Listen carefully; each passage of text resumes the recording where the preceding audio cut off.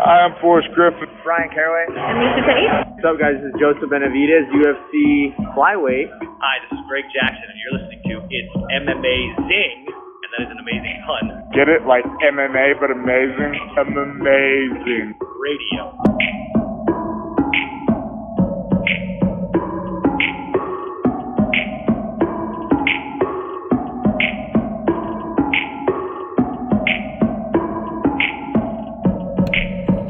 Welcome to It's MMAzing Radio. I'm Dr. Law. Got Kid Presentable here. Hey, hey. Got Lavender Gooms here. Good evening, gentlemen and ladies. Got the man, the myth, the legend, the great DJ Mark here. Greetings. I like to sell you real big at the beginning. It's I've noticed that. You really get everyone all hyped up. Just let them down over the course of an hour. Boys and girls, we got a lot to talk about. There's a pay-per-view this weekend coming up. Little thin. Injuries hit this card a little bit, but still some pretty goddamn relevant fights near at the top of the card. We're going to talk about that. We're going to talk about some welterweight news that happened this week. We're talking about some welterweight. Did I do it right, Mark? Yeah, nailed it. There we go. Gonna do a little 20 questions, which is quickly becoming my favorite part of this podcast. It gives me great entertainment. I thought it was such a bad idea. Were they the king of pancreas, Mark? It was. I love this. I honestly, Stefan, you weren't here for me complaining about how bad of an idea this was, and I will eat all shit on this one. I was wrong. I love it. But first, and we're gonna talk about Mr. McGregor because, quite frankly, beyond just us trying to get our SEO numbers up, some stuff happened. So we're gonna talk about Conor. But first off, coming to you from the Scotiabank Saddle Dome in Calgary, Alberta, Canada, the home of, as Daniel Cormier put it, the former Intercontinental and WWE champion Bret Hart. That was one of my favorite parts of the show, by the way. Yeah, I was going to mention, he really got into that. Dude, Daniel Cormier loves wrestling, and he's not even hiding it. Speaking about Bret Hart, is there a lady in the WWE who comes out to his music or pays homage to him? That's his niece. Oh, okay. Yeah, that's Natalia, right? That's Natalia. That's his tag team partner was also her dad. So he used to come out with her every now and then too. They gotta, this is wrestling. You gotta be about 6 generations in, get some respect from the people. But yeah, that was awesome. We're gonna talk about this card that happened, this UFC on Fox card, which had garbage TV ratings. Which I like how most of the MMA media today, their reaction was, "Man, what do people want?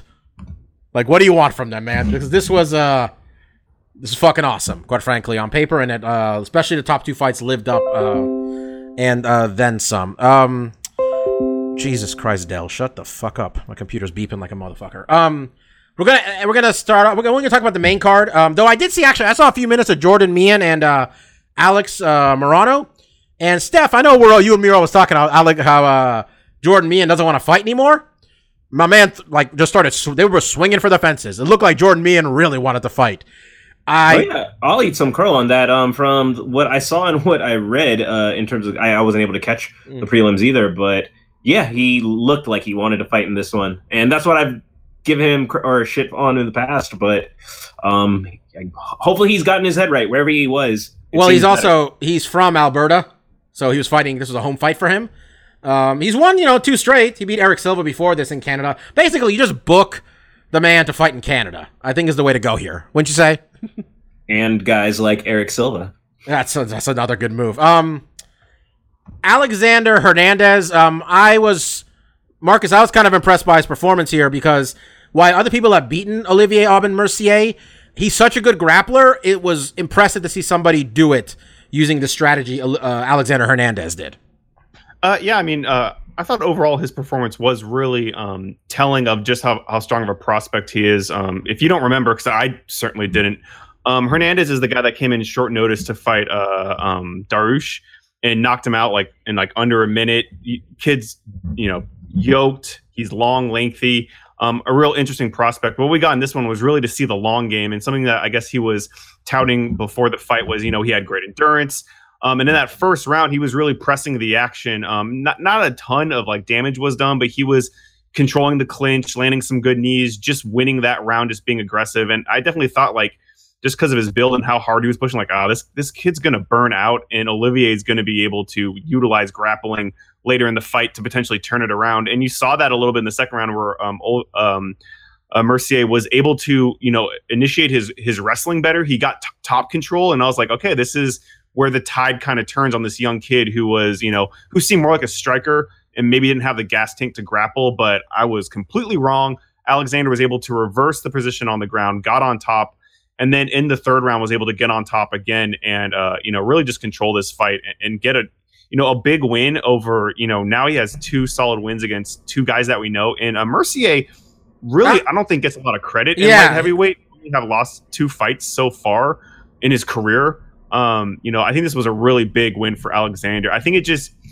it's not going to score as many points because I think Mercier himself was kind of being underplayed a little bit. I don't even think he was ranked, and Hernandez was. This was a big win, and it showed that this kid has the gas tank and the skills to fight someone with a different kind of strengths than he does. I mean, he seems like he's a really good striker, but his grappling impressed me in this one, and his gas tank. So I was just pretty impressed by that because Mercier can go, man, like just forever. He doesn't just look like Forrest Griffin to me. He kind of has that like I'm just gonna fucking scrap attitude, and he's especially good on the ground. So I was pretty impressed. Mike, Joanna Jędrzejczyk went out there, kind of let Tecia Torres dictate where the fight was taking place, and still beat her pretty handedly. I really don't want to talk about the fight because it was nice that Joanna got a win here, but you guys know how much I love Joanna Jędrzejczyk. If you guys have been listening to the podcast a long time, I literally picked her to beat Carla when none of us had barely had any idea who she was. And I'm not tooting my own horn here as I'm some sort of genius. I picked her because she gave an expired cookie to a woman at the weigh-ins. I mean, that's why I did it. She's always been a darling of the hardcore fans, Mike. It seems like since her first loss to Rose Namajunas, she's making a real effort for everybody to dislike her. That is where you would be wrong, Mr. Babak.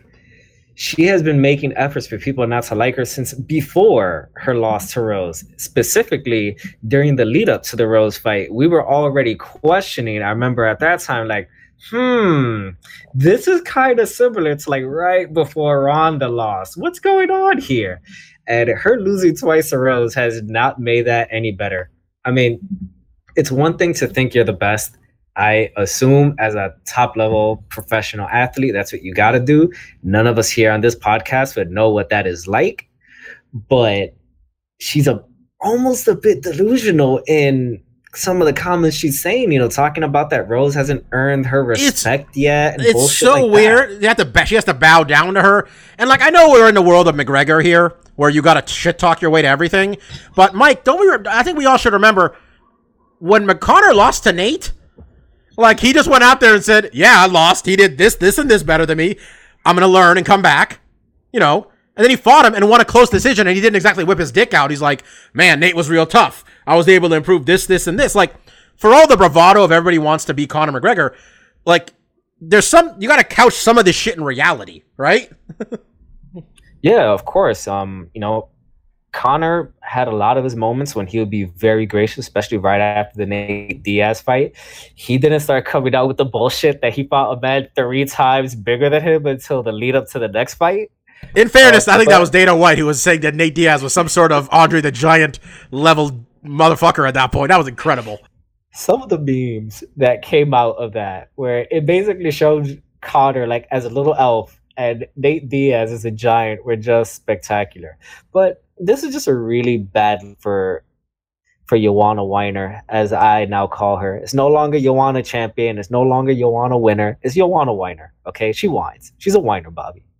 I don't get what she's doing because, I mean, we all know this. For you to get a third title shot, like, something's going to have to go horribly wrong for her to fight Rose Namajunas a third time. Like, a fight has to get canceled the day before, and the fight needs to take place in fucking, like, 3 blocks from her house in Poland. Like, it doesn't make any sense. I want to talk about Jose Aldo, though. Let's get to the man who had his first knockout, or first stoppage victory since, he need our guy Mendez's head off, right? Illegally. Well, the knee wasn't illegal. All the things that led up to it were illegal. His first time since December 2015, guy got a finish. Sorry, I'm not even reading that correctly. January 2012. January 14th, 2012, which Stefan, was the day of the 49ers versus the Saints, because both you and I showed up to Mark's house very late after sitting in traffic for like 3 hours, if you remember that at all. I do remember, because that's probably the one time I lost my mind at a steering wheel. Literally did not move for an hour and a half in the exact spot. Some homeless man emerged from the wild and just started trying to direct cars, and no one was moving. Someone gave him a sandwich, which was, I guess, nice, but he eventually just sat there and ate his sandwich, and still no one had moved. So I watched this great effort by this brave soul. Yeah, so Jose Aldo and Jeremy Stephens, it was a 4-minute fight. A lot of fun stuff happened. Jeremy Stephens seemed game, quite frankly. But Marcus, Jose Aldo reeled back and gave him a liver shot that made me at home. Like, I made the same noise I think Jeremy Stephens did, which was, "Hooah!" Okay? That was the noise I made at my house. And then he's finished him off on the ground. Old man still got it, huh? Yeah, apparently. I mean, throughout this fight, he looked good. He was throwing more leg kicks, like we always kind of, criticize him for not utilizing more. Jeremy was throwing a lot of his own kicks. It was a very even matchup. One point in the fight, Jeremy landed some really good uppercuts that looked like they had Aldo in a lot of trouble. And, seemingly out of nowhere, the liver punch is something that Aldo has done throughout his career. He hasn't finished a lot of guys with it, and a lot of times it was a setup for a low kick, but this time he ripped it real hard to Jeremy, and you got that awesome delayed reaction where he stumbles back a few steps. He's holding his stomach, and you're like, oh, is he really hurt? Oh, yeah, he's hurt, and he falls back. And, Aldo pounced on him, and I wasn't upset with the timing of the stoppage, but it was one of those stoppages, like, one more second, we would have had a much clearer idea if Jeremy Stephens, he basically turned his back and was kind of potentially either building to his base and trying to get back up, basically, getting on his knees so he can potentially start to stand back up, or just giving up and he was just going to get pounded in. We didn't. Did you really think it was that controversial? I kind of came out of it thinking, yeah, he was done. Like, I don't know. I'm actually happy Mark brought this up, because that was kind of my observation. Kind of watching highlights and various replays. None of those hammer fists were especially clean to me. And I think he was keeled over mostly still from the body shot. I don't think those hammer fist shots to the head were putting him out. I wasn't mad at the stoppage. I did have a little feeling like, I'm not so definitely sure Stephens would not have ultimately recovered. Yeah, and I'm in the same boat, Bob. Like, I'm not mad at the stoppage. All I would say is, like, if you gave Stephens one more second, we see if he attempts to build himself to stand back up, or if he literally just turned his back because he didn't want to take any more punishment. One more punch would have solidified to me, Jeremy's still in this fight and he's building himself back up, or he's done. And even though we didn't get to see that second and see what it was, I had no qualms about the stoppage here. I mean, at that point, Jeremy had taken multiple punches. He was obviously seriously hurt.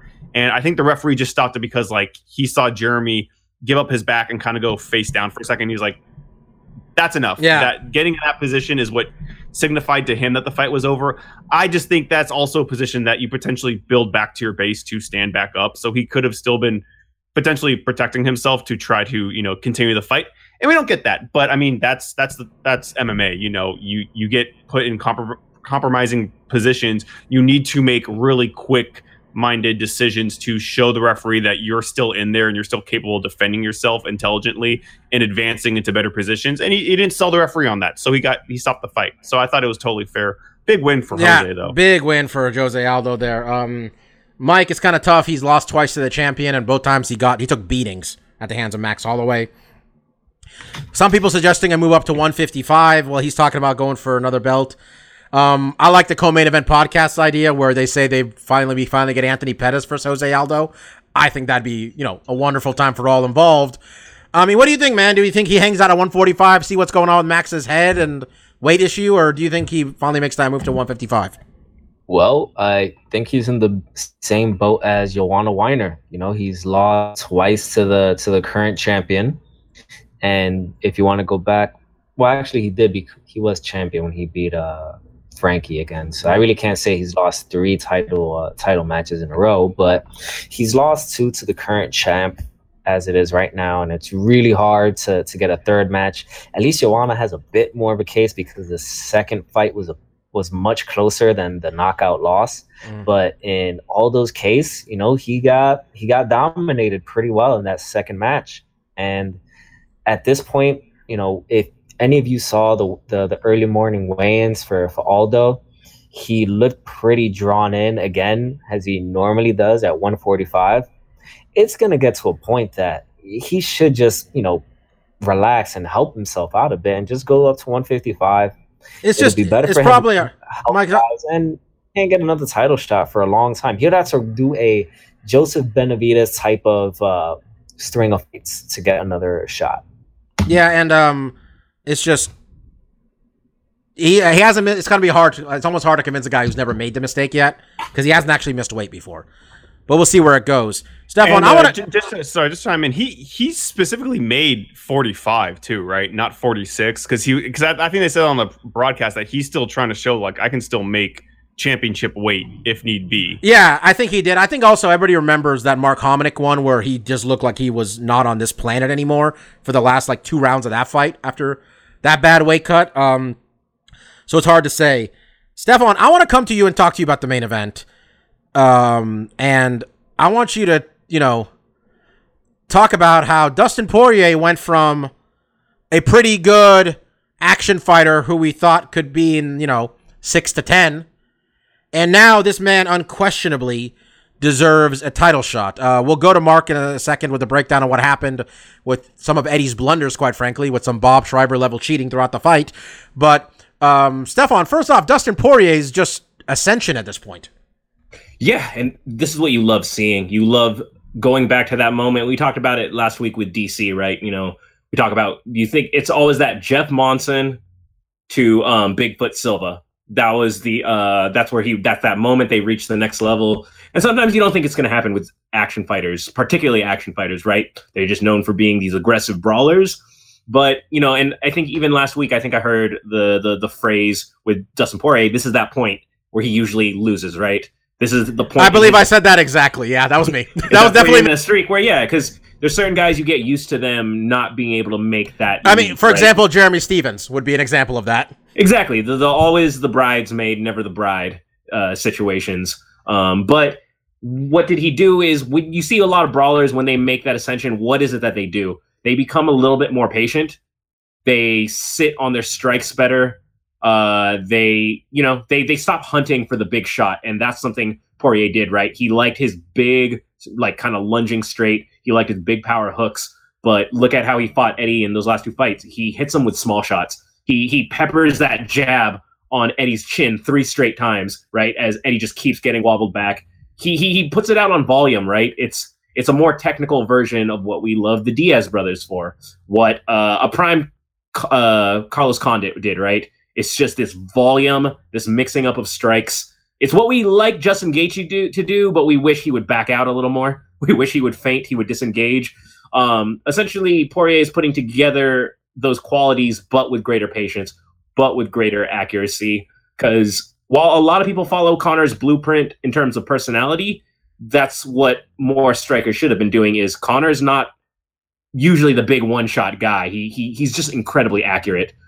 And accuracy counts for more than big power because you swing and miss all the time. You just gas out. He became super controlled. He became super competent. He was always a gamer. He always you could see him get finished, but that was more a product of his own aggression. Like when I think back to the Korean Zombie, for example, with more control, with more patience, and we're just seeing him put it together. He totally deserves a spot. And, if he doesn't get the title shot, if, him versus Tony, it's like it's like the big 3. Whoever you put him against, it's an exciting proposition. Yeah, I mean, Mike, before we get into the what Eddie Alvarez did, Mike, we got Dustin Poirier here, who's unquestionably, it's him and Tony, though I think people have kind of forgotten Tony at this point. Dustin Poirier, I think Ben Folks said it well, has earned the right to be the guy waiting at his phone to see if Khabib Nurmagomedov is going to get hurt or Conor McGregor is going to get arrested. And for him to just stay fucking ready, just in case, right? I mean, that's the spot he's got to put himself in now. It's crazy to even think, and just think about just a few months ago, Tony Ferguson was the interim champion. People have kind of forgotten about that. Yep.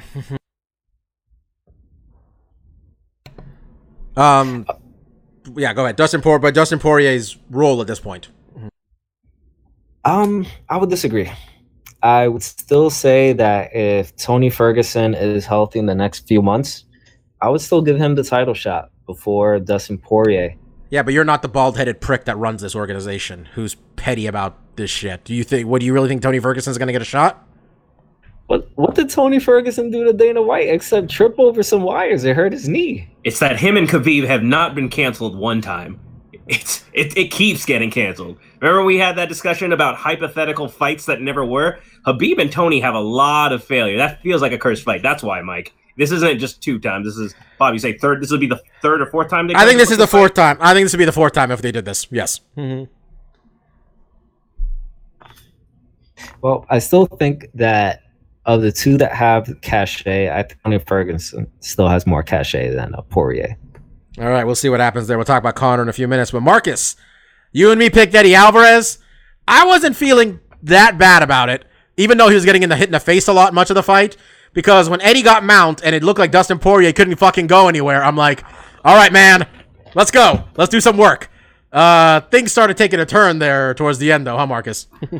Yeah, I mean, interestingly enough, their first fight ended in controversy. And even though the fight wasn't ended because of controversy, there were still lots of it in this fight. I guess besides the obvious blunder where, and it's a fun watch because you see Eddie in that mount position. And it's weird. It's like, I guess they kind of call it the quarter mount, right? Like the guy has his back up against the cage, not against the ground. Mm-hmm. Eddie's kind of sitting on his lap. It's a kind of awkward position where you can't really utilize a lot of offensive strikes to do a lot of damage. So he's in this position, and he looks over to his corner, and his coach is telling him to do these 9 to 6 elbows, apparently on Dustin's shoulder. Eddie thinks that's a great idea. Coach said it's cool, so let's go with 12-6. What's that? 12-6, sorry. And he does, and I don't think it caused a lot of damage to Dustin, but it's an illegal strike. You just can't throw that elbow that way to any extremity on the body. It doesn't matter if it's a foot to the dome of the head. You just can't do that type of arcing with your elbows. So the referee, he didn't take a point away, right? It was just a stern warning. He also, I mean, it was Eddie was building up to it with some other cheating because Eddie had grabbed the fence a few times. I was going to grab. I guess there was a guillotine choke. He also was grabbing the fence. There was a wet willy in there too. Allegedly, he kind of put his finger in Dustin Poirier's ear, which that was when I started laughing. I'm like, okay, Eddie, we're going straight Three Stooges here with it. He just, it kind of Mark. I think it was Goddard who said Eddie kind of forced his hand. That many infractions. Yeah, and I mean he didn't get a point taken away, and none of the infractions this time were, I think, really changed much of the course of the fight, except in regards of that elbow. The strike itself didn't do damage to Dustin, but Eddie lost a better position at that moment where looked like he was getting a little tired. He was definitely getting beat up throughout the fight to lose the top position.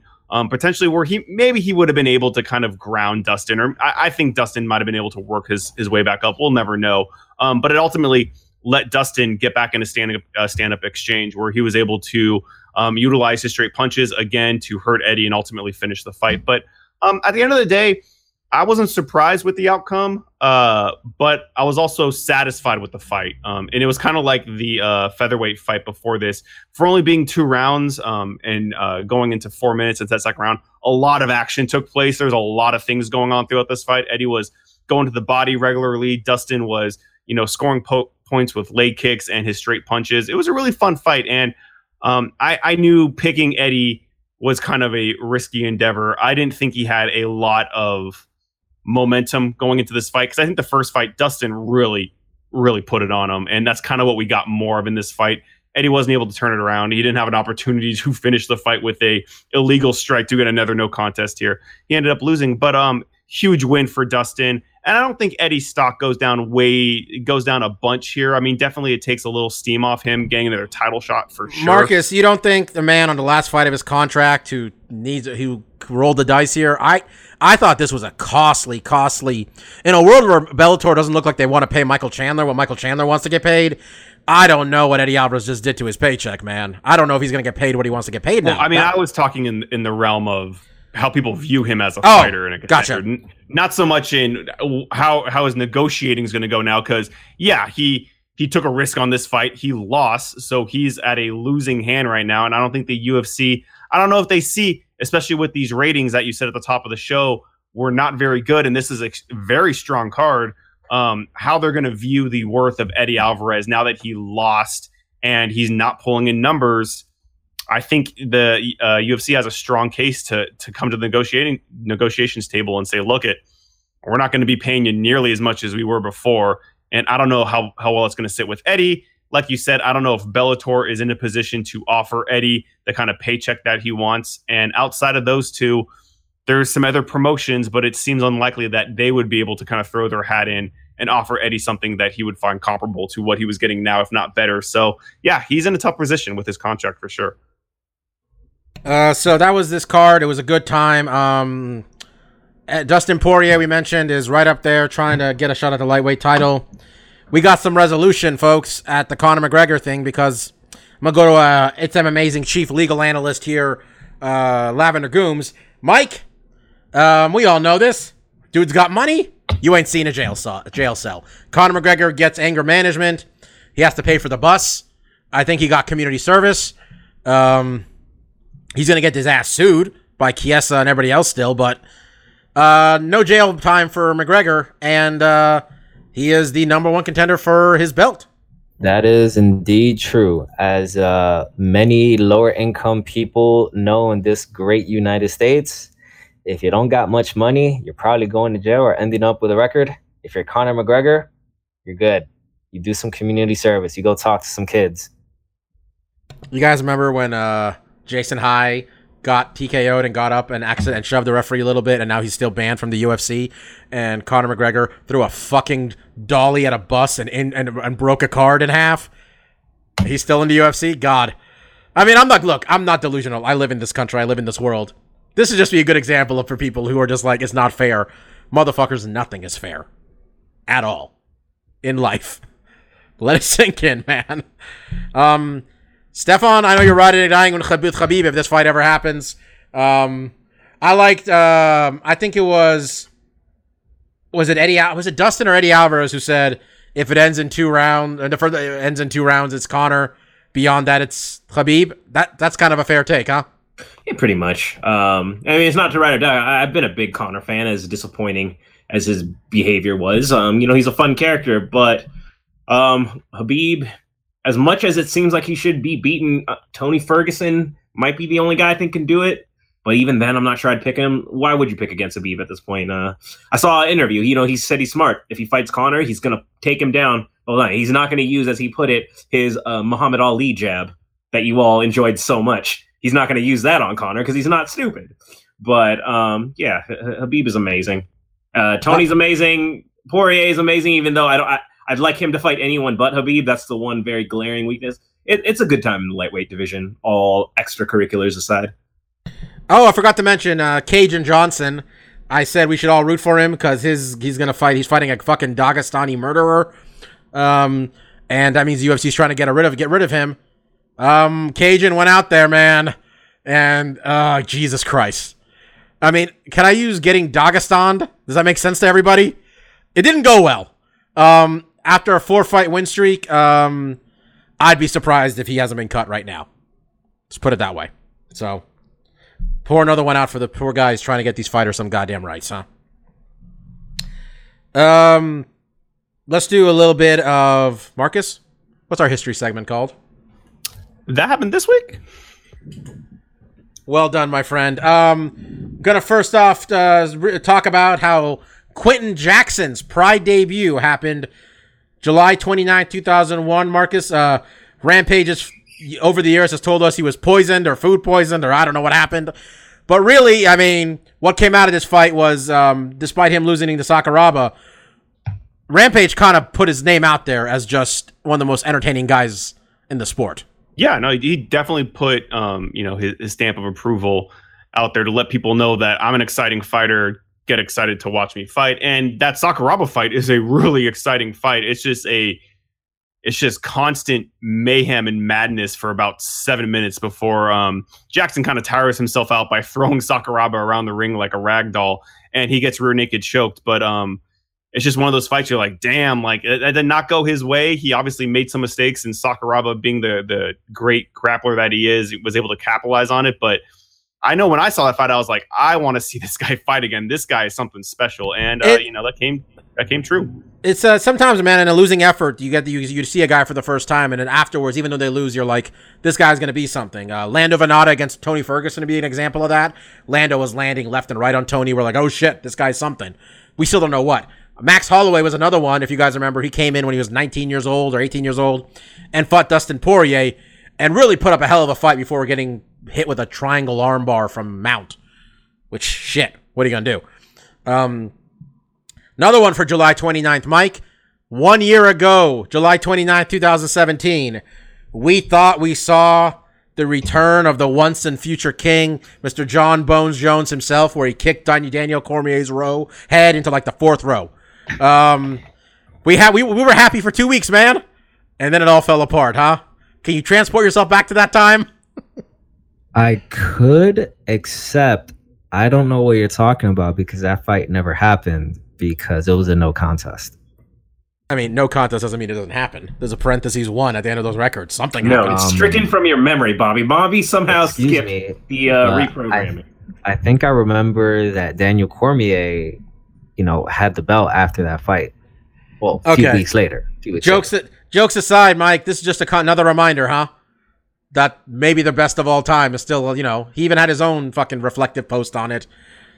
It's just he's still not fighting. I saw an article a couple of days ago that said a year after John Jones gets popped, he's looking noticeably smaller. He was doing a lot of powerlifting. He was also powerlifting and for a while there. No, I'm not saying it wasn't that. I'm just and testing positive for stuff. A lot of stuff. Yeah. It doesn't matter, man. Look at Brock Lesnar. Coincidence? Brock Lesnar about to get a title shot. People acting like John Jones somehow wasn't getting a title shot. Come on now. Brock Lesnar. Al Heyman in the house on Raw. Paul Heyman, brother. Speaking Paul of Heyman. Paul Heyman. Who's Al Heyman? He's the guy who's Mayweather's guy. There we go. I think that's Al Heyman. Stefan, 2 years ago, Tyron Woodley went out there, punched Robbie Lawler right in the fucking face, knocked the man out, didn't know it was possible to do that. In Robbie Lawler version 2.0, Robbie Lawler 1.0 got knocked out by Nick Diaz, but... Oh, we knew, Bobby. What did I always say about Robbie Lawler? As fun as his championship reign was, it was always teetering on the edge. It's like, this guy's not long. He defended it far more than I gave him credit for, but you just knew that was just going to be a fun short ride. Tyron Woodley, I love Tyron Woodley, which is funny to you guys, given how much I used to hate him, but I'm on board with everything Tyron Woodley's been doing pretty much since he's been champion. The UFC, I think we might have talked a little bit about this, but it's official now, so let's say it.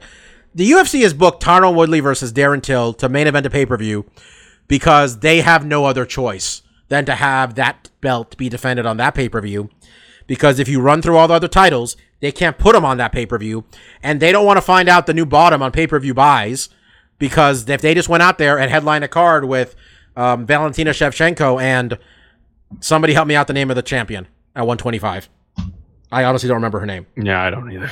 Nico Montoya? Yeah. Nico I did watch Montoya? that whole season, and I am a big fan of Nico Montaño, though I did feel sad with her public undressing of Ariel Helwani, though she does not have that many followers, so that did not... Yeah, especially considering like 15 holes were pointed, were in her story almost immediately. It wasn't great. But anyway, yeah, they don't want to find out what happens when they sell 40,000 fucking pay-per-views, so they need to put a title fight. And if Colby Covington wasn't like the biggest, like, most hated guy in this fucking sport right now, maybe people would care more. But Stefan, like, the man fought 45 days ago. Like, I remember, like, 45 days ago, and he needed some nasal surgery, and he just needed like another month or two to be able to fight Tyron Woodley rather than fight him in September. And the UFC's like, fuck that, you're stripped of the title. Not only that, we want you to fight Kamaru Usman. I mean, that's all good. I mean, I like that because it shows if this whole thing is a work of Colby Covington, this is it backfiring. And I like to see it backfire on people. Like, look, it's not just a good thing to be hated and shitted on. That's not a great way to succeed in life. Yeah, it gets you eyes, but I don't want to see that be rewarded. You know, so yeah, but we're trying to get my man Wood. We're trying to get my man Woodley a paycheck here, man. Maybe somebody. We want people to like Woodley a little bit. We're finally there. We were so close. Honestly, I don't get what they're doing stuff on because I know we all hate this man, but wasn't the point of this for them to have this fight? Not for them to book Darren Till, another fucking long striker against Woodley, because we fucking saw that fight twice. I mean, yeah, and also Till, as much as I love him and I champion the fight, he missed weight massively in his hometown. You know, he really doesn't deserve this shot. He said as much himself. He was mad for missing weight. He knew that this shouldn't get him a title shot, but it does. You know, yeah, and it's supposed to the shock. It's like, I'm not surprised. How surprised are you really? There's already a precedent for this. For over a year now, the interim title has been a joke, right? We've all agreed for a long time now the interim title means nothing. Tony Ferguson, we just mentioned him. His fake title was absolved first. So once that happened, all bets were off. The interim title, whatever weight it carried after they did what they did to Tony Ferguson, it was apropos to nothing. And that's what Colby Covington won that night. He won a giant gold hunk of nothing. Yeah, I mean, and it's a lot of money, man, because he made $350 that night, and I think he made $50 and 50 when he beat Damian Maia. Look, again, he's a real piece of shit, but I don't know. I don't understand what was the point of having this business strategy just to us to get to this point, and we're going to send 174-pound Darren Till out there. I'm saying 174. He almost went blind. If people saw that video. He didn't know what the fuck was happening. And Mike, what? I mean, I guess I shouldn't be surprised, but what the fuck are these people doing? Dana White is still over his hangover. I'm not talking about Dana White even more. Let's be honest here. Right. Dana White had different people with his partnership before. No. They were not doing this shit. At the end of the day, the buck stops with Dana White. Okay.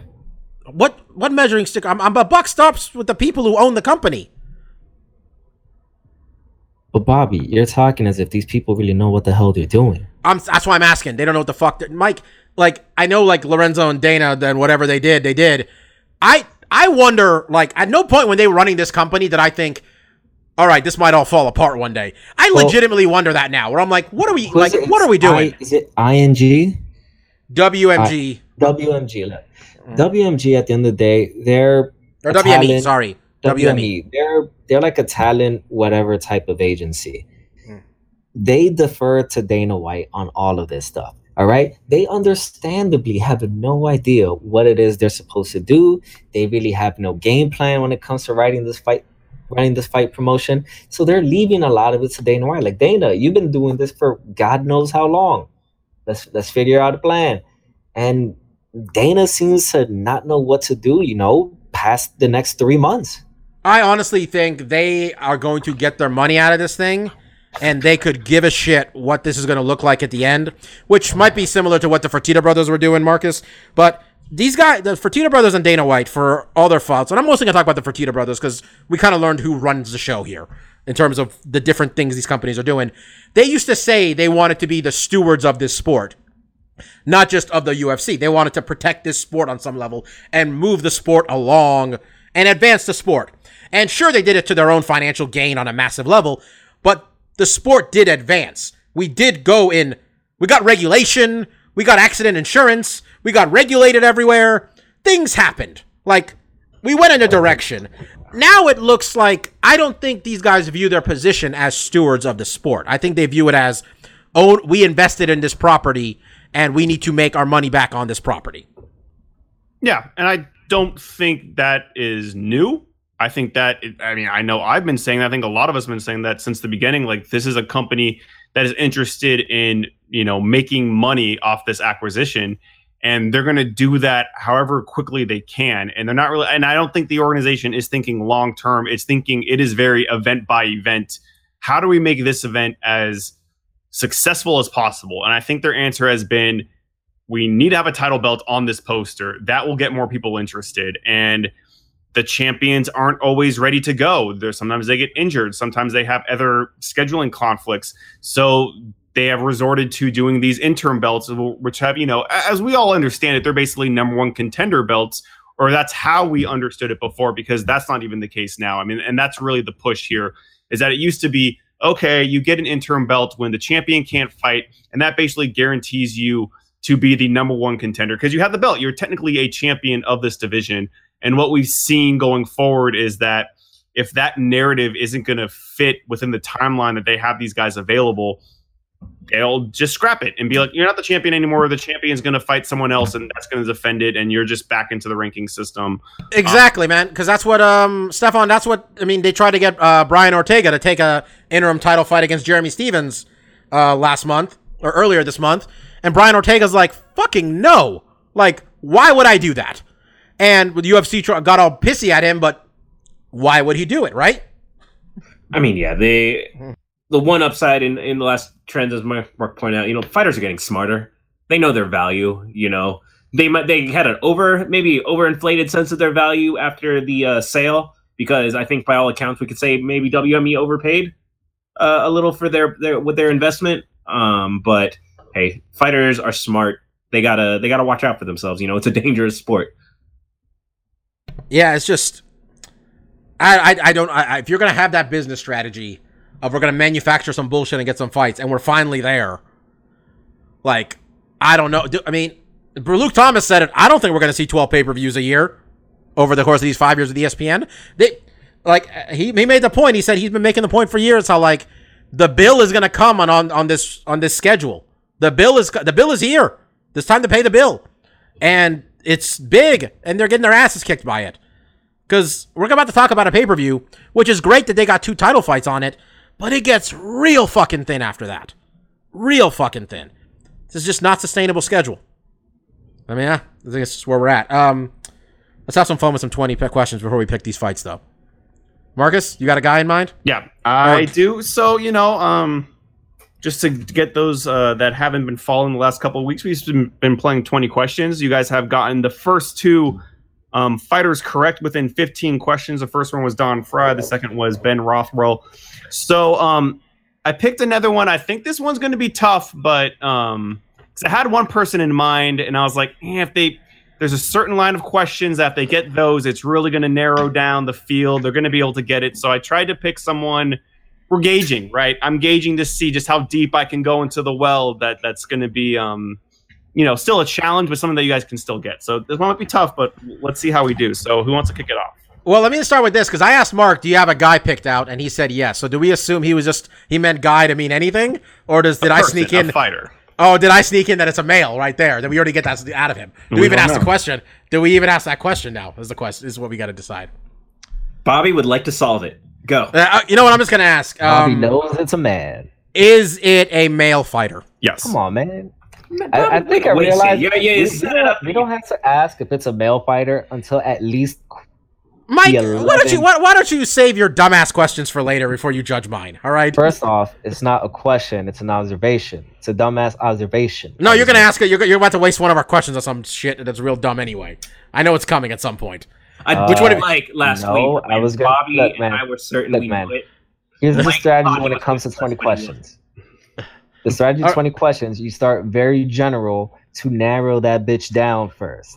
All right, so what do you got, Mike? What do you got, Mike? Is he an active fighter? No. Eat it, Bobby. Okay, Stefan? See, I could have answered that one because Mark gave 2 tells. He gave the tell that it was a guy, and he gave the tell that it's not an active. Because Mark said he had to dig deep in the well. Mark is going back in time. Both of you have. That's not necessarily true because I thought Ben Rothwell, who was an active fighter, was a pretty deep cut too. We don't talk about Ben, except we did Rockwell. No, it's Rockwell. It's Rothwell, Mike. Jesus, again, Rockwell. I know, man. I know. I was making a joke. Okay. Let's continue, Steph. What do you got? My favorite question and clue: is he a black guy? Is he a black guy? No. Did he ever compete in the UFC? Yes. Is he American? Yes. That's 5. Did he compete at heavyweight? Technically, he's competed at heavyweight. Technically. So this is, I think, before they even had weight divisions. Did he compete in Pride? No.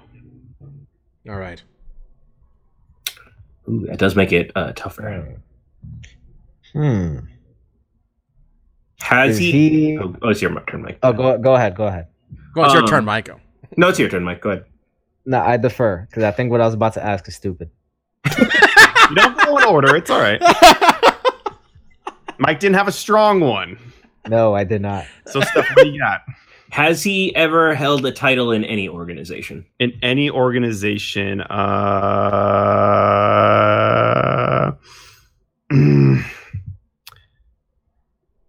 think I know what he's thinking about. I'm gonna say no. We'll call them MMA organizations. Right. I'm gonna say no. Did anybody? Did he? Mike, you asked if he was American. I did. Yeah. So he's said yes. he's an American who's fought in the UFC at heavyweight and has never held a title. No. Hasn't fought at heavyweight. Would have fought. He said technically would have fought at heavyweight. Now, technically, this fighter has fought at heavyweight. That's not determined if he was in the UFC that he was fighting at heavyweight or not. Just that the question was, has he fought at heavyweight? And I gave a very generous, because I don't want to throw you guys, said technically this fighter has fought at heavyweight. And that is a true statement. He's never held a title. I think he means that if he had weighed in, if it had been weigh-ins, it would have been heavyweight. But I think it means open weight. Okay, when we're asking if it was a fought at heavyweight, are we not asking if this was billed as a heavyweight fight? Because wouldn't that be isn't that what it means? He has fought in a. I'm giving you a lecture. He has fought at a heavyweight fight. There we go, Mike. He fought a heavyweight fight. I'm not saying that's the only weight division he's fought in. Giving extra clues. Don't want to mislead you. All right. Has he fought in a UFC tournament? No. Okay.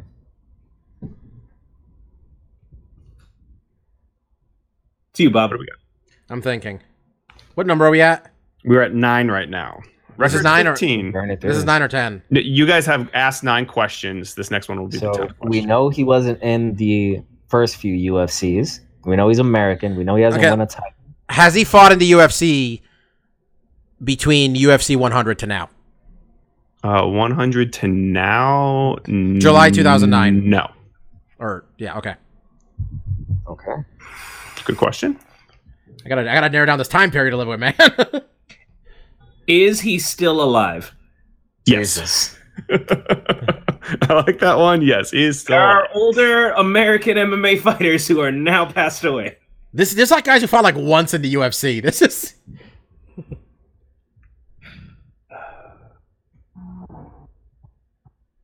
Mark's Jesus, this is a hard one. This one. This is why I had to crank it up a little bit. This one's hard. But I think most you guys know this. Maybe Mike isn't as familiar with this guy. We'll have to find out. They didn't fight in Pride. Is he a wrestling based fighter? Yes. Like, is that his base? Yes. It's a good question. I was about to lead us down a path to Paul Buentello. This guy's never held a fucking title anywhere? Not. I would say not really. No. So you know that was him reiterating the question that was asked before. That wasn't. Yeah. Oh, no, I know. I know that. I didn't cut that as a question. Well, because there's so many regional MMA promotions and stuff. I didn't know if the guy won, like, the tough enough, Barnyard Brawls championship or some shit. I mean, if he didn't, I said yes. Would that help you really? No, not really. See, so Who was the first week you guys picked? Don Fry. Don Fry. Okay, we need another question. Whose turn is it? It's either Mike's turn. I just want, so it's either your stuff. Stefan's your turn. Did they ever additionally do professional wrestling? No. Oh, that would have helped. Let's say so. Ken Shamrock. Ken Shamrock was champion. Oh shit! Yeah. Fuck yeah. You're right.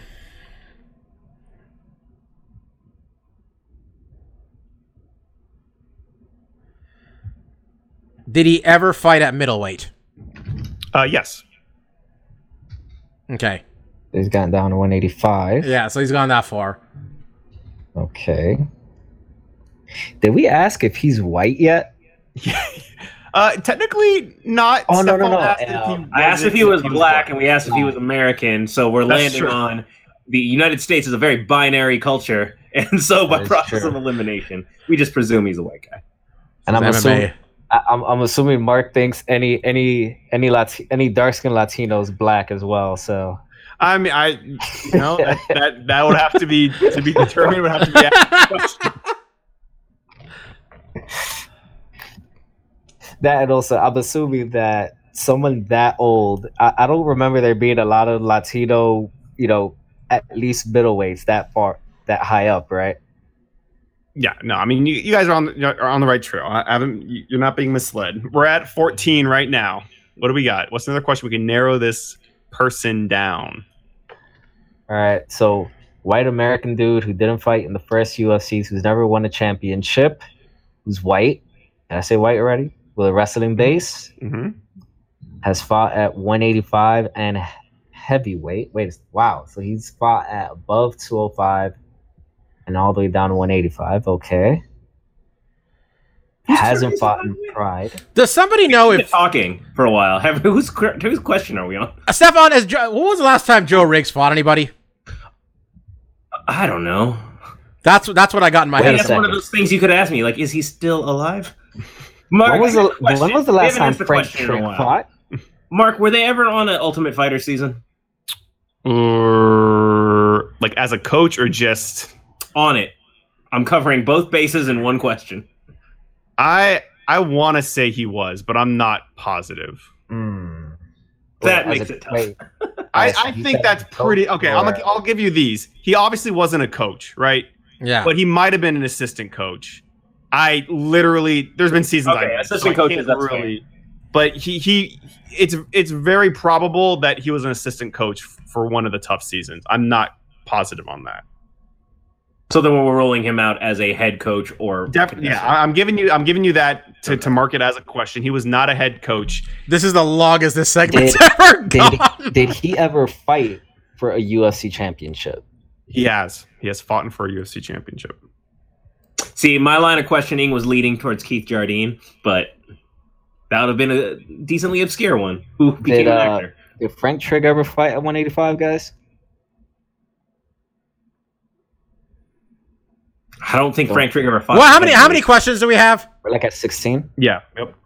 Does he have hair No. on his head? No? No. Okay, so he's bald. Yo, Frank Trigg's bald, yo. I'm trying to think that too. Yeah, but Frank Trigg ever fought at heavyweight? I know he fought at 170 when he fought Matt Hughes. Didn't Frank Trigg? He came back. He's a 170. Frank Trigg's a 170 fighter. He never fought at heavyweight, Mike. Oh yeah. Okay. Okay. Motherfucker. Okay. I might have got you on this one. This might have been too deep a cut. He's bald too. dude, Is that right? So he never fought at 185, right? who? Tim Sylvia? No, he's champion too. Okay. I really thought it was gonna be Joe Riggs. Yeah, so we have a How about Brandon non-champion. Vera? Brandon Vera ever get to 85? He's fought since UFC 100. Yeah, he's also fucking huge. He was a heavyweight for a while too, so Mark II would refer to him as technically a heavyweight. That would have been misleading. That's true. All right, we need another question. We're working on it. This is like the longest segment in history of this Well, show. I This know. is That's wonderful. what I'm saying. We got to. Wait, we don't want to lose. All right, Stefan. So we got a bald American who's fought for a at title. fought for a title. He said in the UFC he fought for a title, right? Yeah. Okay, he's fought at heavyweight and middleweight, at least.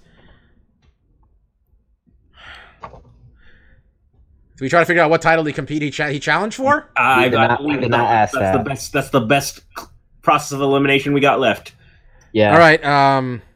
Which Ask title you guys want to wisely, guess? Bob, ask wisely. If he was technically a heavyweight, it means he competed either for the middleweight or light heavyweight belt. I mean, Did he Go ahead. Did he compete for a championship in the UFC at 205 pounds or higher? No. Okay. So it was at 185 then. Yeah, good Oh, I question know who it to is. eliminate some of the different possibilities. I think I know who it is. We got 2 questions left, Bobby. Maybe you should use a question that will suffice your Stefan, guess. the guy who fought the guy who it was technically not a title fight when that guy missed weight against Anderson Silva. Are we thinking of Travis Luter? Yeah, and he won tough. So it's not him. Yeah, he won a season. That's one of the guys I had in mind, but when I asked were they a tough contestant, that was meant to He said get he was him in maybe early. a coach. maybe an assistant. So he definitely was not a main coach. He He's might have been not an headlining. assistant coach. All right, who could this be? Let me think. Patrick Cote's fought since UFC. Patrick 100. Cote's got hair also. Okay. and he's Canadian, not American. Okay, yeah, good point. So he fought for the title at 185. I can't remember who were the champions at 185 pre UFC 100.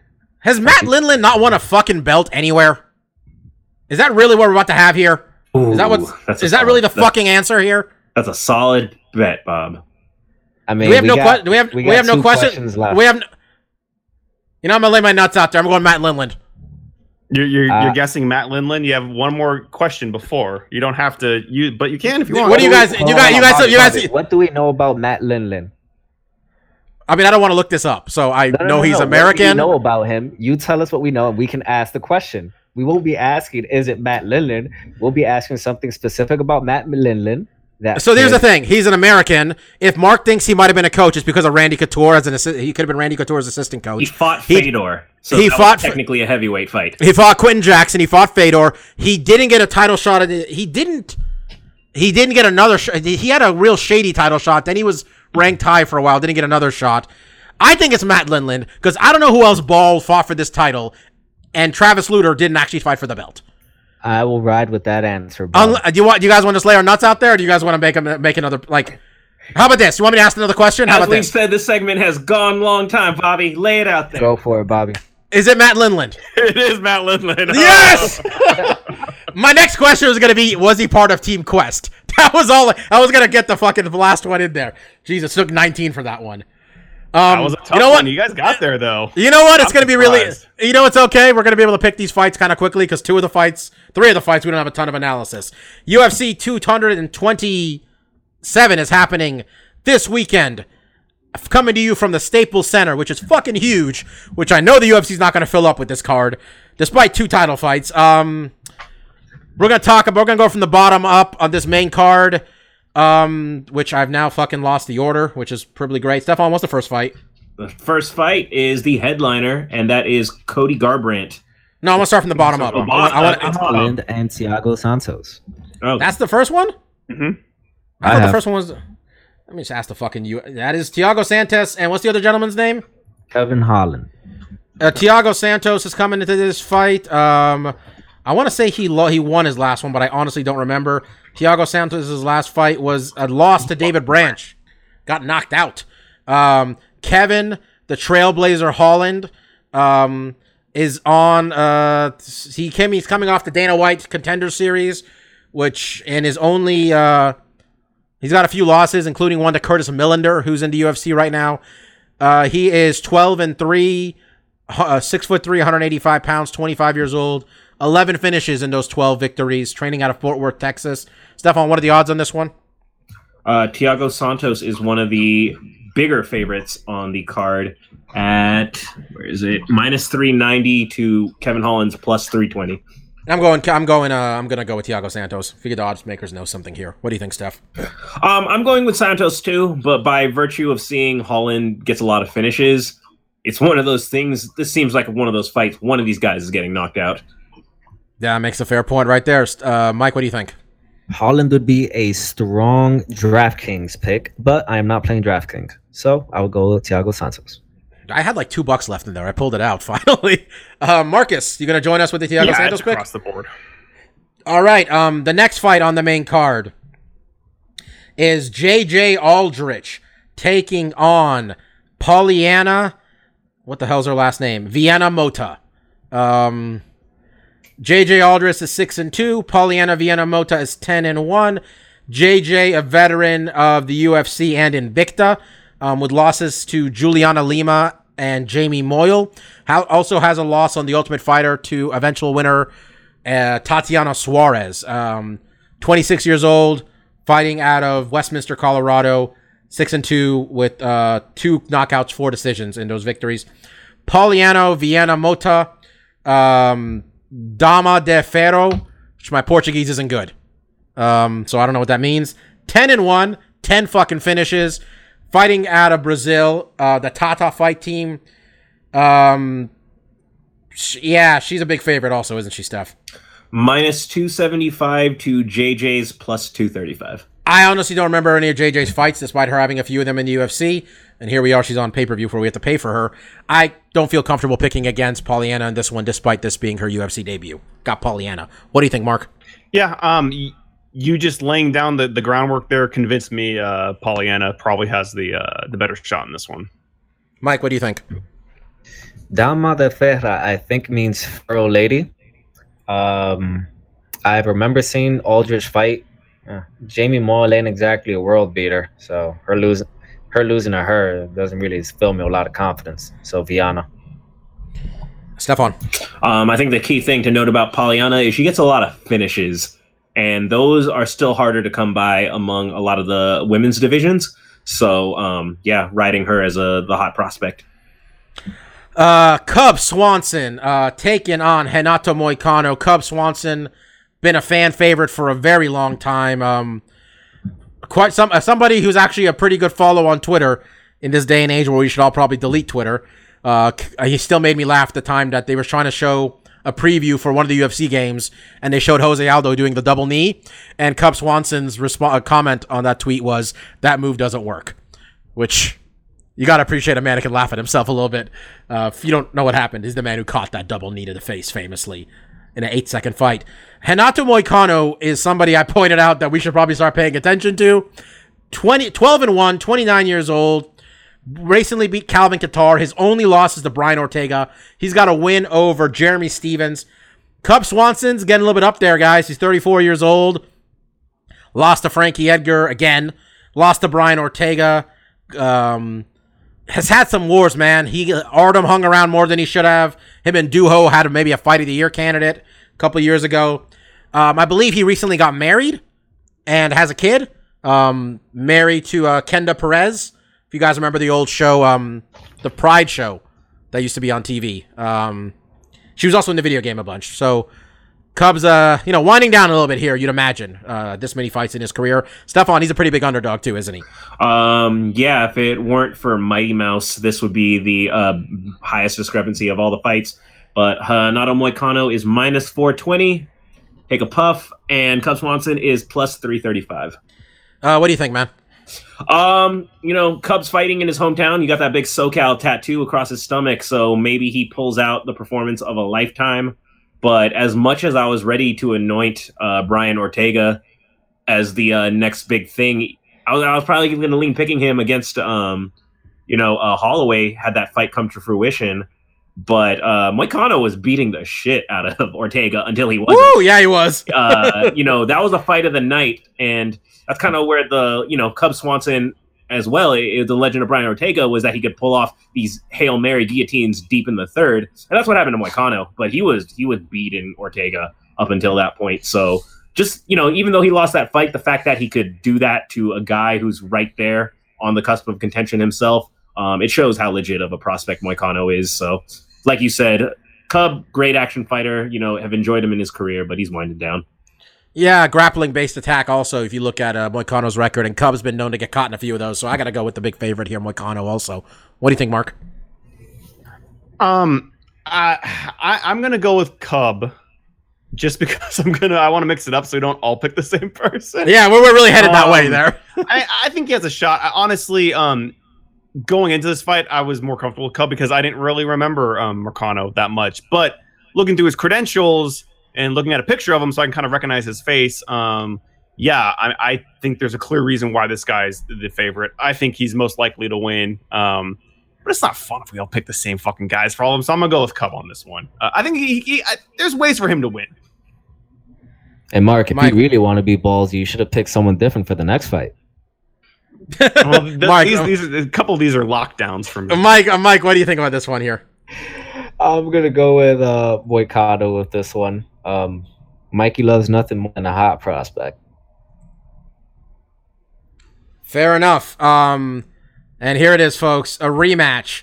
That's happening because the UFC's too cheap to pay for the fight we all want to see. Henry Cejudo's gonna come and try to do it again, folks. 12-2 Henry Cejudo has fought 2 times since fighting. Fought 3 times since fighting Demetrius Johnson. Lost a split to Joseph Benavidez that made all of us go, whoa, Henry Cejudo learned how to punch. And then he knocked out Wilson Hayes. We're like, whoa, Henry Cejudo learned how to punch. And then he fought Sergio Pettis. We're like, Henry Cejudo is going to grapple.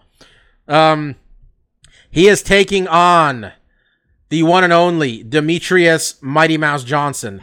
Man who holds all sorts of fucking records. On a win streak that I think, what is he at now? 13 fight win streak. Broke the record for title defenses in the UFC. One of the greatest fighters to ever do it. And man who essentially fights perfect.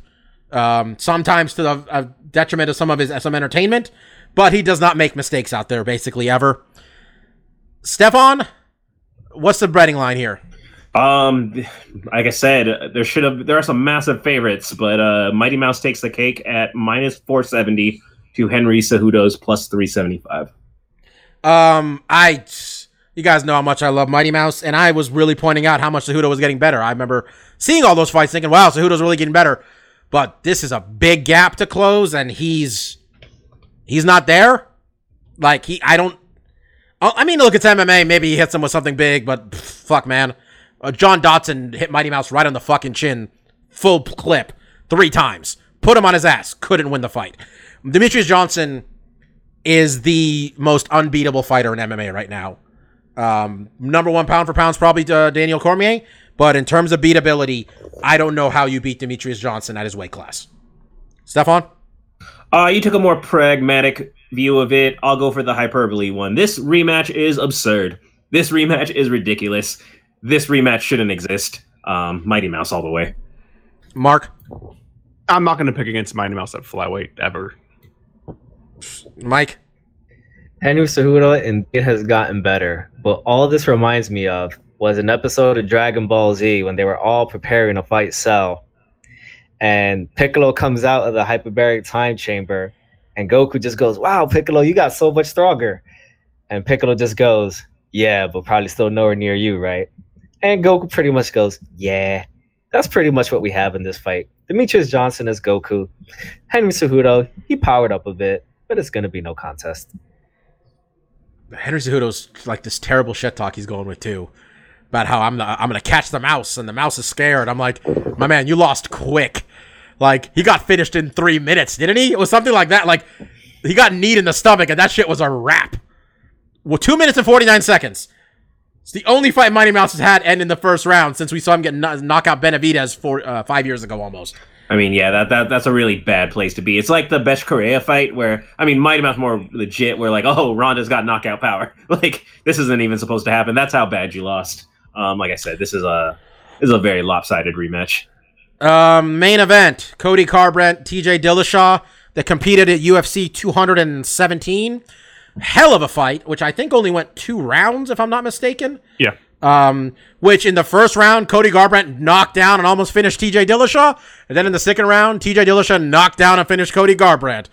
I think this is an extremely difficult fight to pick because I did not walk out of that fight thinking TJ's definitely better than him, quite frankly.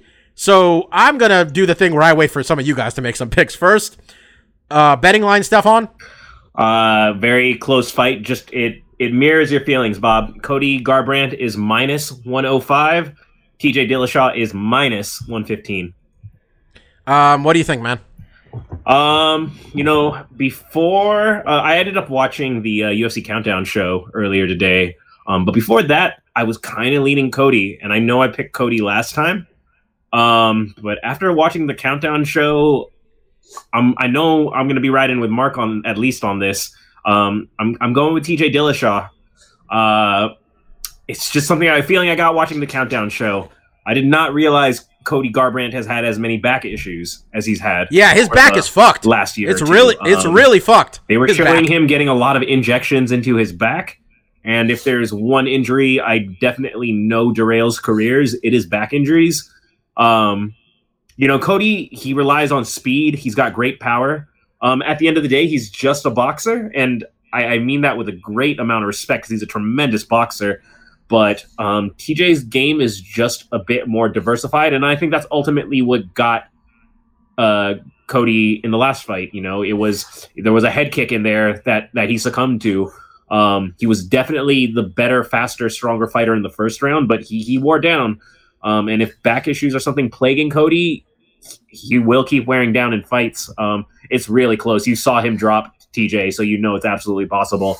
But I'm going to flip on this and take TJ. As a reminder, we all took Cody last time, including Mark. Every one of us took Cody Garbrandt because, in our defense, he beat the greatest bantamweight to ever do this, and it wasn't even. It wasn't close.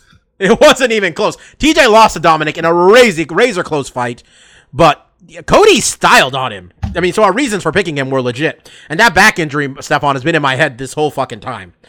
So yeah, that's a tough one. What do you think, Mike? I had actually forgotten about the back injury, and I originally was gonna pick Garbrandt, but I'm gonna assume that even with all the injections, everyone goes into the octagon kind of hurt. So I'm gonna assume that he'll bring the fight just like how he did in the last fight, and let's face it, he almost won that last fight. I mean, he had Dillashaw pretty hurt in that last fight. A few things go just slightly different, and Garbrandt could be a defending bantamweight champion. So I'm not going to change my pick. I'm going to go 2 times in a row picking Garbrandt. So fingers crossed. Yeah. It's weird, Marcus, how in terms of just the fights themselves, if you told me, I mean, I'd want to see a third matchup between these guys just based on the matchup. But everybody, they really are having a battle for, I mean, this time there's less talking. But, they both come off so fucking unlikable. Just, frat boy MMA fighting is, I don't know. That's just a total side note. What do you think, man? Who do you got here? You're gonna go with, you're gonna come back to Team TJ? Yeah, I mean, TJ was one of those guys that I definitely I can't say always, but I was riding with most of the time, and I was just so impressed with what Cody had done. So I'm gonna ride with TJ on this one. It's a pick'em fight, honestly. Just like the first time they fought, and how the fight actually unfolded. What I thought was interesting that Steph mentioned. I also watched the countdown, and I took something different away. They had a moment in the countdown where they had Cody, and his 2 main coaches. I can't remember what their names are. Joey Rodriguez is one of them? No. It's the 2 guys that fought, Holdsworth and the wrestler. Castillo. So they're watching the fight, and the first round, all they're talking about, you got him, man. You nailed him that round. You got him. And the second round, they're quiet. They're not, and I'm sure these guys have done their homework and analyzed the film, but in this segment, they weren't talking about okay, where you really got tripped up is when Cody goes southpaw. That's when he hit you with the high kick. That's when he hit you with the lead right hook. We need to make you adjustable so that when he's switching stances, you know what attacks you need to throw with. Because basically, he goes southpaw. You lead with that right straight. Your right punch is one of your best punches. Don't throw a hook. They weren't getting into that. I mean, do you really think that might have been something they don't want to do on camera? Because I was watching one of the countdown shows and I saw the coach tell the guy, "All right, camera off." So, Bob, I mean, they could do that, but also what the tone in that room was that all those guys became deflated when they saw the fight. It wasn't about let's learn technique and what you did wrong, which is what they said in the beginning of the segment. Okay, we're going over the fight because I want to learn what I did wrong. But when they watched the fight, it was just emotion. The first round was all yeah, we got him, man. Show him how you did it, Cody. And that's what happened in the fight, too. The corner was TJ, you're too slow. You're too slow. The corner, what I'm getting from them is that it's all emotional still, and they're not getting analytical with it. And I've always seen TJ and Bang, and because of the interviews that Bang gives, that dude breaks it down. And that's why when you see that adjustment from the round 1 to 2, he tells them, he gives them really good advice. Don't set up the kicks. Just power those kicks out. Let him absorb it on the arms. Hit him with the big kicks. Don't set him up. He's looking at the fight game as a fight game. and they're kind of looking at it as an emotional experience. Like, we have to get this guy back because he hurt our pride. Alpha males, right? So I don't know where their head's at. I think technically these guys are on point. I thought that was a really interesting segment where I get the feeling that the alpha male guys still, this is a wound that's festering for them. It still hurts them.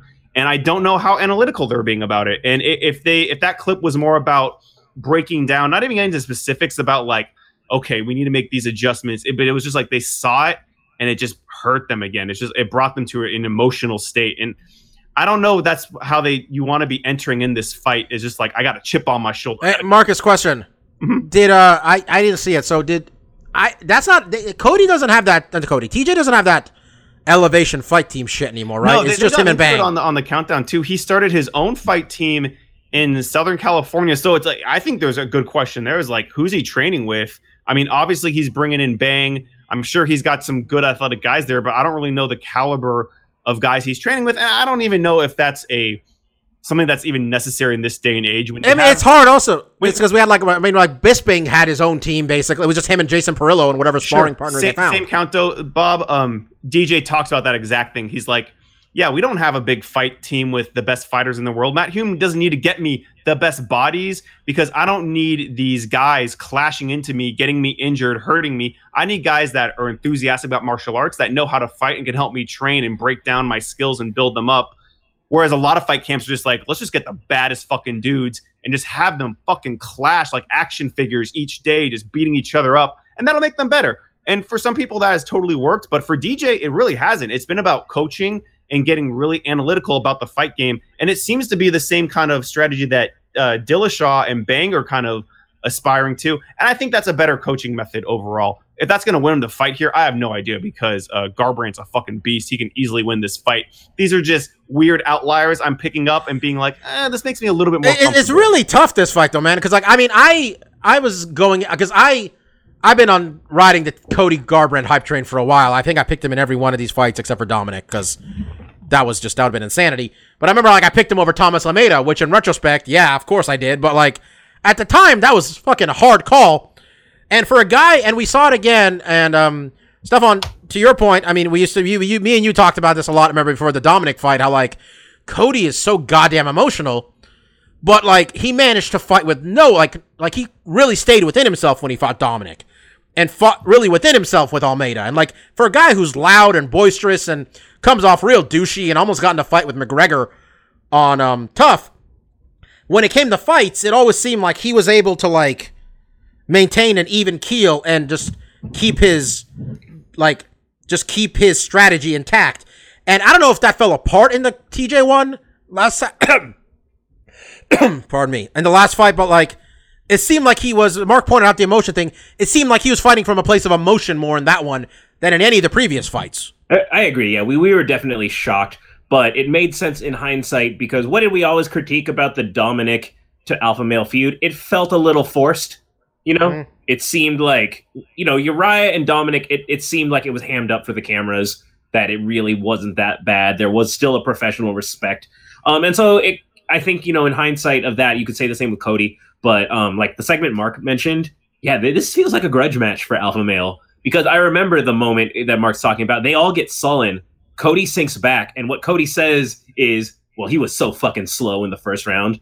Like I was moving too fast. He wasn't fast. He was slow. Like they're still trading childish insults, like it's one of those things. Maybe it's just part of the camera. Maybe it's just the build up, or maybe alpha male does still feel really slighted by this TJ thing and they won't let it go. But it feels real. This one feels real more than the rivalry with Dominic ever did. But that's the thing, is it feels one-sided. It feels like TJ's moved on. He won. Of course he's moved on. He gets to move on.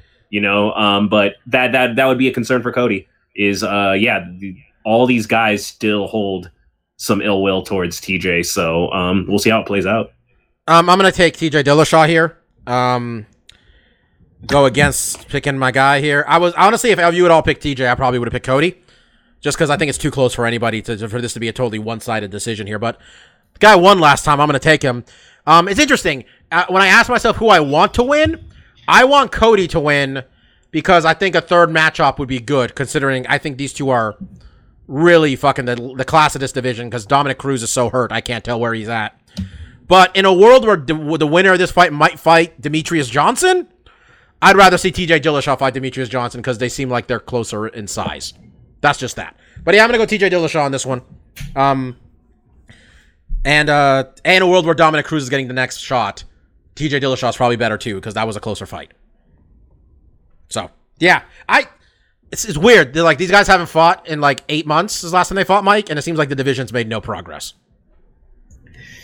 Yeah, that's what it seems like. Moraes is out there. That's it. Marlon Moraes won some fights.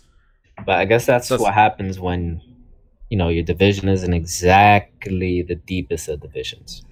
All right, guys. This is we're an hour and 20 minutes in, so let's I'm gonna try to be fast with mine at least. Stuff I like. I didn't fucking do anything. I watched Suits, the most recent season of Suits, and I'll be honest, Mike. I know you watch Suits. Not really doing anything for me right now, man. This is stuff I like, not stuff. Well, I did like Suits, and then this most recent season let me down. So if you got Amazon Prime, I'm still like 3 seasons behind. I was gonna say if you got Amazon Prime, watch Suits there. So the last episode I saw was where Mike gets his law license, his actual law license. So by the way, I'm 100% sure Prince Harry was watching this show and just saw how hot Meghan Markle is and just said, "Yo, I want to meet this American actress." He saw that season finale where Mike and Rachel get it on in the copy room, and he's like, "Gets me her number." That's what I wanted, Mike. An accent. You got anything this week? I do, I guess. Netflix is really starting to wear thin on me. Well, not wear thin. It's more like I'm watched everything on it. So I started watching season 2 of Supergirl, and it's grown on me like fungus. And crap, there was a documentary series I watched all of last week that I binge watched that I thought was really good. Can't remember what it was on though. I think it was on the Vietnam War. I can't remember if I talked about that before. Was it the Ken Burns thing? I think it was. Yeah, I've been watching that for like the last 2 weeks or so. On the man does good work because that thing's long as fuck, right? Yeah, the man does good work, but he's not missed details. Yeah, I know one thing that really blew my mind was when he talked about how in the '68 election, Nixon pretty much committed treason. Yeah, he had a secret plan also. And what's his name? LBJ kind of called him out on it, and you hear the recording, and he's just a big coward and doesn't go through with it. I should watch this, man. I'm you know me. I'm a big fan. I'm a big nerd for that shit. 60s and 70s, Nixon especially. I also rewatched All the President's Men the other day, so that's always a good time. You see, I know you're an All the President's Men guy. You watched that? Yeah, actually, I couldn't find it through type of means, so I actually rented it on YouTube. It's one of my favorite movies, if not my favorite movie. Really good book too, by the way. If you have any interest in Watergate, which in recent times might be a topic of interest to you, that's what you read and watch. It also does a podcast that is about Watergate that I've been listening to, and it is called Slow Burn. I pull it up.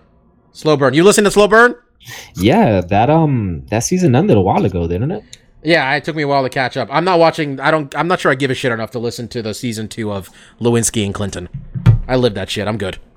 Anyway, Stefan, what do you got this week? Couple quick fires on the video games. I found Mark lent me God of War for the PlayStation 4. I've been playing that, been loving it. I see what all the hype is about. I picked up a new Switch game. It was that JRPG I mentioned, Octopath Traveler. Really, really fun. Cool throwback to anyone who ever used to play, your Final Fantasies and Chrono Triggers back in the SNES RPG days. There is one major flaw in it. Story-wise, and that's so the whole premise is you can kind of go in whatever order you want of these 8 characters. You can combine them, whatever you can acquire them as you go through the story. They all are just kind of on their own independent journeys. Their stories don't ever seem to interact in any type of super meaningful way. So that's just kind of a missed opportunity with the type of mechanic they're going for. And something I love is something that in the news today, and that is a Mr. LeBron James, usually a lightning magnet for a lot of negative media attention. He did something today that I absolutely, with all my heart, commend. He opened the I Promise public school in Akron, Ohio. Basically, it is a privately funded public school meant for at-risk youth in his hometown. As someone who played last week's California Mega Millions lottery, got the mega number right, saw the winner was in the Bay Area in the California, and then that excitement all fleeted when I read the winner was in San Jose and I didn't have any number but the Mega Millions. That's something that I would have done if I just had an absurd amount of money. You know, I've grown up in poor areas. I've grown up in troubled neighborhoods, and the system isn't designed to help them get out. I loved the idea of creating, if you had a lot of money, create this school that could attract good teachers, that could actually give some of these kids chances. And LeBron James referred to this day when they broke ground and officially opened the school as the greatest achievement of his career. And I agree. He's a great basketball player. He's been a fun entertainer in Hollywood, but he took his platform, he took this money he made, and he realized there's something even greater he could do with it. And I absolutely commend him for it. Everyone who hates on him because he complains about calls from time to time, the dude is an outright upstanding citizen. You might not like his competitive nature or how he plays a game sometimes, but as a person, he's done nothing to bring his family any shame whatsoever. This is absolutely awesome. I hope more athletes and just rich people can follow with pursuits like this. Super awesome. The I Promise School in Akron, Ohio. Hats off, LeBron James. Mark? Yeah, I got a couple games, 2 video, 1 board. Actually, personally, for me and my taste, this kicks off kind of the fall gaming season for me. The next month, every week has some killer stuff coming out, including this week. The first one I'm going to mention is actually directed towards you, Bob, because I'm not personally sold on it. I might check it out at some point, but I think the concept of the game would be something that you might be interested in. It's called 1979 Revolution Black Friday. I actually mentioned this to Bob when it came out on PC, and now it's hitting PS4. This is kind of, from what my understanding of what the game is, it's kind of like a Telltale action like a point-and-click adventure game. But this one is set up in during 1979, during the Iran Revolution. And I've played a demo or something of this on the PC. Yeah, it's an interesting concept. Yeah, given my family history, it's but I mean, I got you. And you played the demo, so you might have an idea if it's something that you're interested in playing more of, or you played it and you're like, not a game for me. I just, that Revolution is not something that video games ever touch upon, or really even gets touched upon that much, just in pop culture and at all. So I thought it was a really interesting story to try to make a video game around. I had never looked at reviews, so I don't really know what the quality of the game is. It looked like it's very much an independent game, so don't expect even the visual fidelity of a Telltale game. Knock it down a few pegs. You kind of are in the right mindset for the quality of just the visuals of the game. But the story seemed interesting to me. But really, the game coming out this week that I'm super excited about. This is a platformer much in the vein of the Metroidvanias called Chasm. This was actually kickstarted about 5 years ago, and this was a game when they kickstarted it. They had a demo. I've seen demos for this game at GameStops for years, and it's finally hitting this week, actually today, as you're listening to this. So it's basically like a Metroidvania game where you basically have these kind of sprawling environments that you explore. The slight twist on this is that it's also quasi-roguelike, whereas part of the map is always going to be randomly generated. What they do, so not everything's random. Like the big boss areas you go into, the areas surrounding those are structured so that everyone kind of experiences the same area. And then like your main areas are the same. The connecting in between those areas, it's what is going to be randomly generated. Has a great kind of 16-bit art style. Animation always looks good. If you like those kind of Metroid, Castlevania type games, this is in that vein. The next coming weeks, there's more games like this coming out. So if you are interested in these type of games, maybe hold back until the end of the month. Where next week's going to be Dead Cells, which came out on PC. A lot of people like. The week after that, there's this game called Death's Gambit. That's kind of like a 2D Dark Souls games. They're all very similar. So if you're kind of into those games, check those 3 out and kind of see which one might be the best fit for you. I'm really interested in Chasm, though. Looks really cool. Man, there's a character in the game called Bobak, by the way. Based off of you? Yeah, no. Just a guy with my name.